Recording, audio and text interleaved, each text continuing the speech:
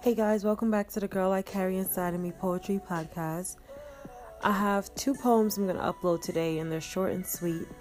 I'm going to be honest, I tried to think of a name for this one I'm going to recite, and I honestly, I don't even know what I want to name it. It's I guess, a love poem. So I'm just going to title it Love Poem and know that it's, I guess, a short love poem. I don't know.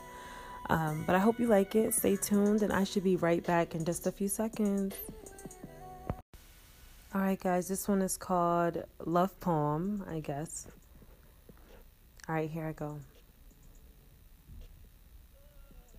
Ocean wide, my heart, my mind stands open wide. Acceptance and tolerance can't coincide. So what's it gonna be? Are you gonna stick around, fight these battles, and win this war with me? I guess I'll wait and see. Hopefully I'm not blinded by your glow, and I'm not weakened in the knees, because I need to hold it together. It, meaning us. Let's not fuss, let's just coexist and live happily ever after. For a while now, our minds have been thumb wrestling, and neither one of us wants to let go, and we shouldn't have to.